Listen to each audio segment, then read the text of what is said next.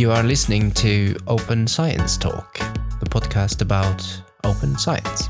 In this episode, we are exploring a student's perspective on doing open science, and specifically replication studies. Christopher Klevier recently finished his master's degree in psychology at UiT, the Arctic University of Norway, and has now taken on a PhD. But already as a master's student, he was involved in replication studies, and we want to know more about his experiences as a student. Christopher Klevier, welcome to the podcast. Thanks. And Christopher, you recently finished your master's degree in psychology here at UiT, the Arctic University of Norway, and you just started a PhD. But during your master thesis, you performed a replication study.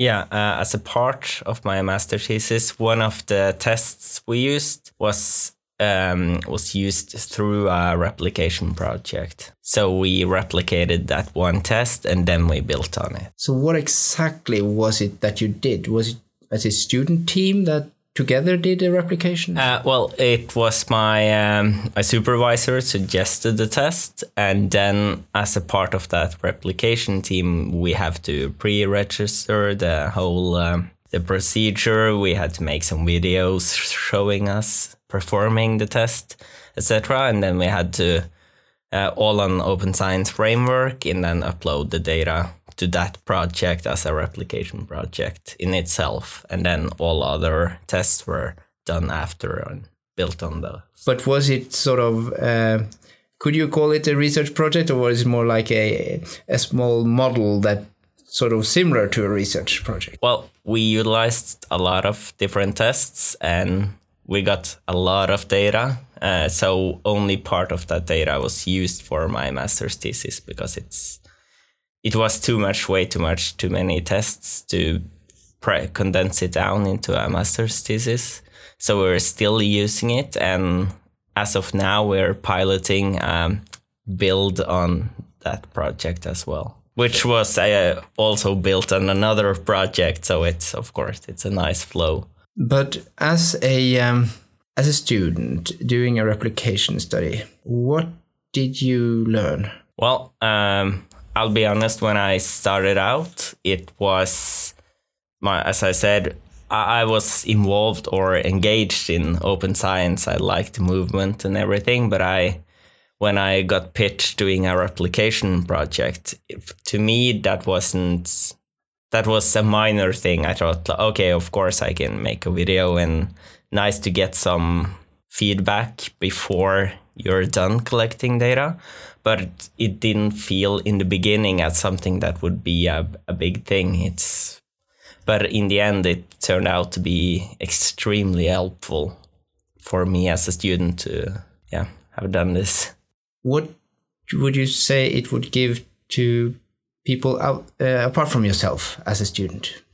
Well, it depends on what level you are on. It might be better suited for bachelor projects. If you're doing, then you could do just a pure replication project, and because you get so much feedback on the way from reviewers outside of Norway, they go through your OSF project page, they review your videos, your everything. So it's helpful. So what was the original article or study that you replicated? So the project overall wanted to look at the role of effort into deliberate reasoning. It's within cognitive psychology.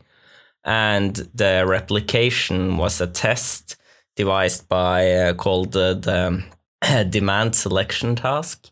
It's originated from Kuhl and McGuire, Rosen and Botwinick in 2010. And it's an experimental setup where they try to quantify your degree of avoidance of effort, cognitive effort. So what did you replicate? Well, we found a lot of issues with, we replicated their test. We used their exact materials and everything, but we didn't get the same results as they did.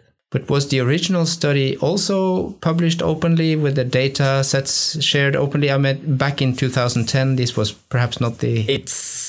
I would say it's semi-open at least, or it's the Collaborative Replications and Education Project, which was the coordinator of that replication effort.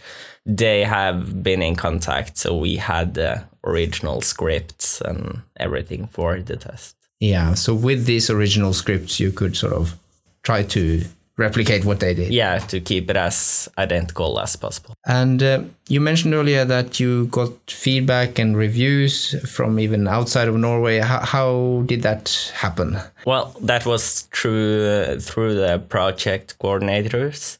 So in order to be a part of that replication effort on an international level, you will have to pre-register your methods and everything, and then they will send that out to voluntary reviewers from other universities, which will then review your project before you start data collection in order to see that everything's up to standard.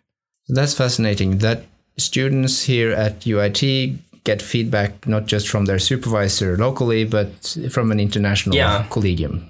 So, and I think another very beneficial thing from that is that even if your supervisor isn't into open science or haven't done a lot of replications or pre-registrations, you as a student could actually pitch to your supervisor to do a replication project if you do it through one of, in your area, a suitable replication provider. So you don't necessarily need to have your supervisor on board to begin with? No, I was lucky, so I had that. But even I think, I haven't done it, of course, but I think even with a non-open science supervisor, you could still do open science. How does this benefit your supervisor? Well, first of all, a lot of bachelor projects, they are quite often nothing or piloty projects, which don't end up being anything.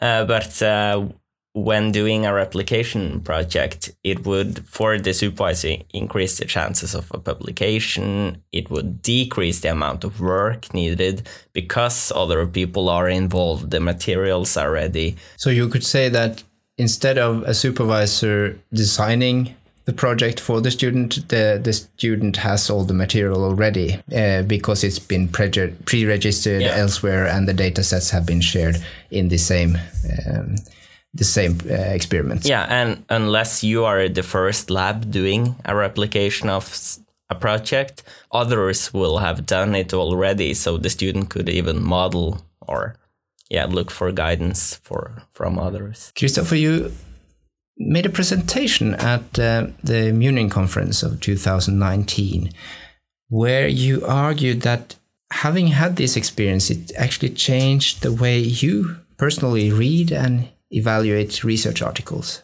Absolutely, and I think that was the most beneficial thing for me.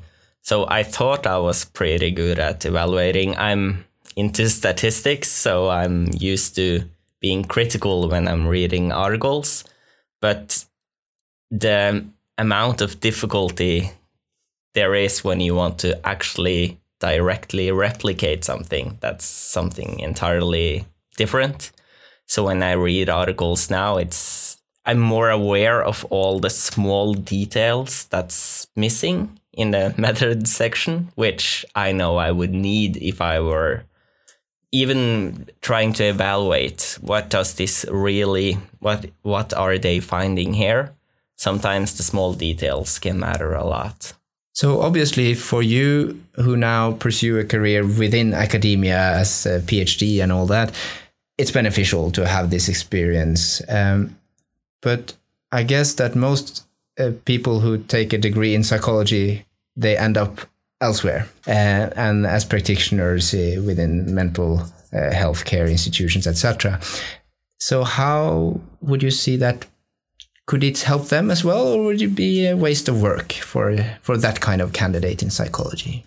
Well, within Scandinavia, we have a pretty strong divide between clinical psychology and all other areas of psychology, or more academically psychology. So I personally would never be a practitioner because I wasn't enrolled into that line. However, I think even a practitioner with no research goals or aspirations at all would still benefit from knowing how the science is conducted that goes into what they need to know in order to perform their work later on, as well as you could take the completely selfish reasons. They would have to do less work overall, or at least their work would be more quality assured from before they receive their grades. So at least if they care about their grades, doing a replication project would be beneficial. How about these replication studies that students do and you have done? Can it also be beneficial within academia, or is it considered generally too small scale, not statistically value?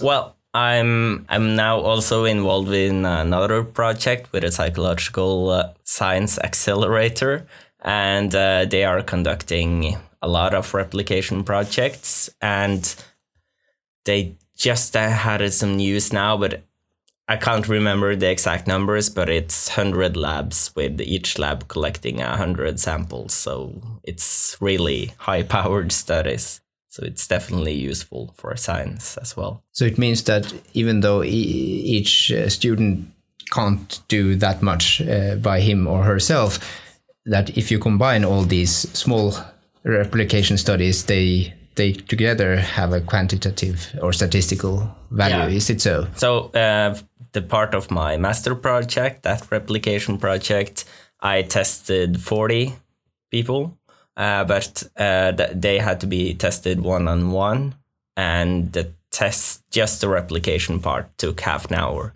So even larger scale, it's still limiting how many people a single university could test. So in the original studies, I think they tested something like 27 subjects in that exact experiment. So we are already higher powered than they were in the original one. But how about yourself then? We talked about the supervisor in general, but for yourself now in your PhD project, how would you take this a step further? Will you be inclined to initiate and even use replication studies by students? And how do you see your role in the future? Well, definitely. And that was sort of my main take-home message from my Moonin talk as well, is that even if you're completely selfish, I would argue that doing open science and doing replication projects and pre-registration and all these things are beneficial for each and every one involved. It's not it doesn't have to be altruism driving you.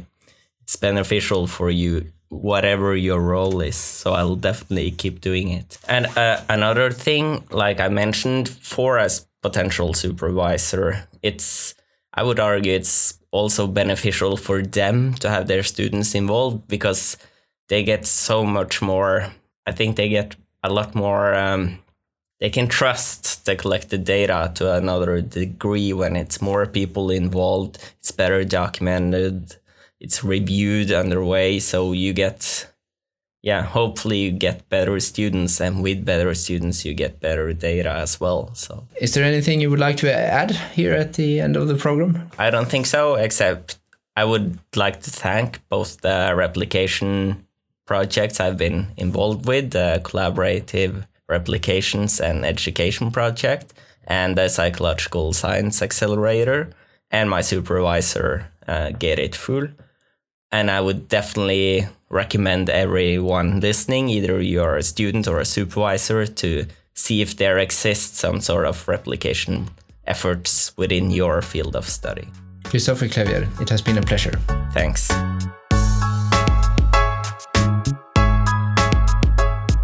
Hi everyone, this podcast is produced by the University Library at UiT, the Arctic University of Norway. Thanks for listening.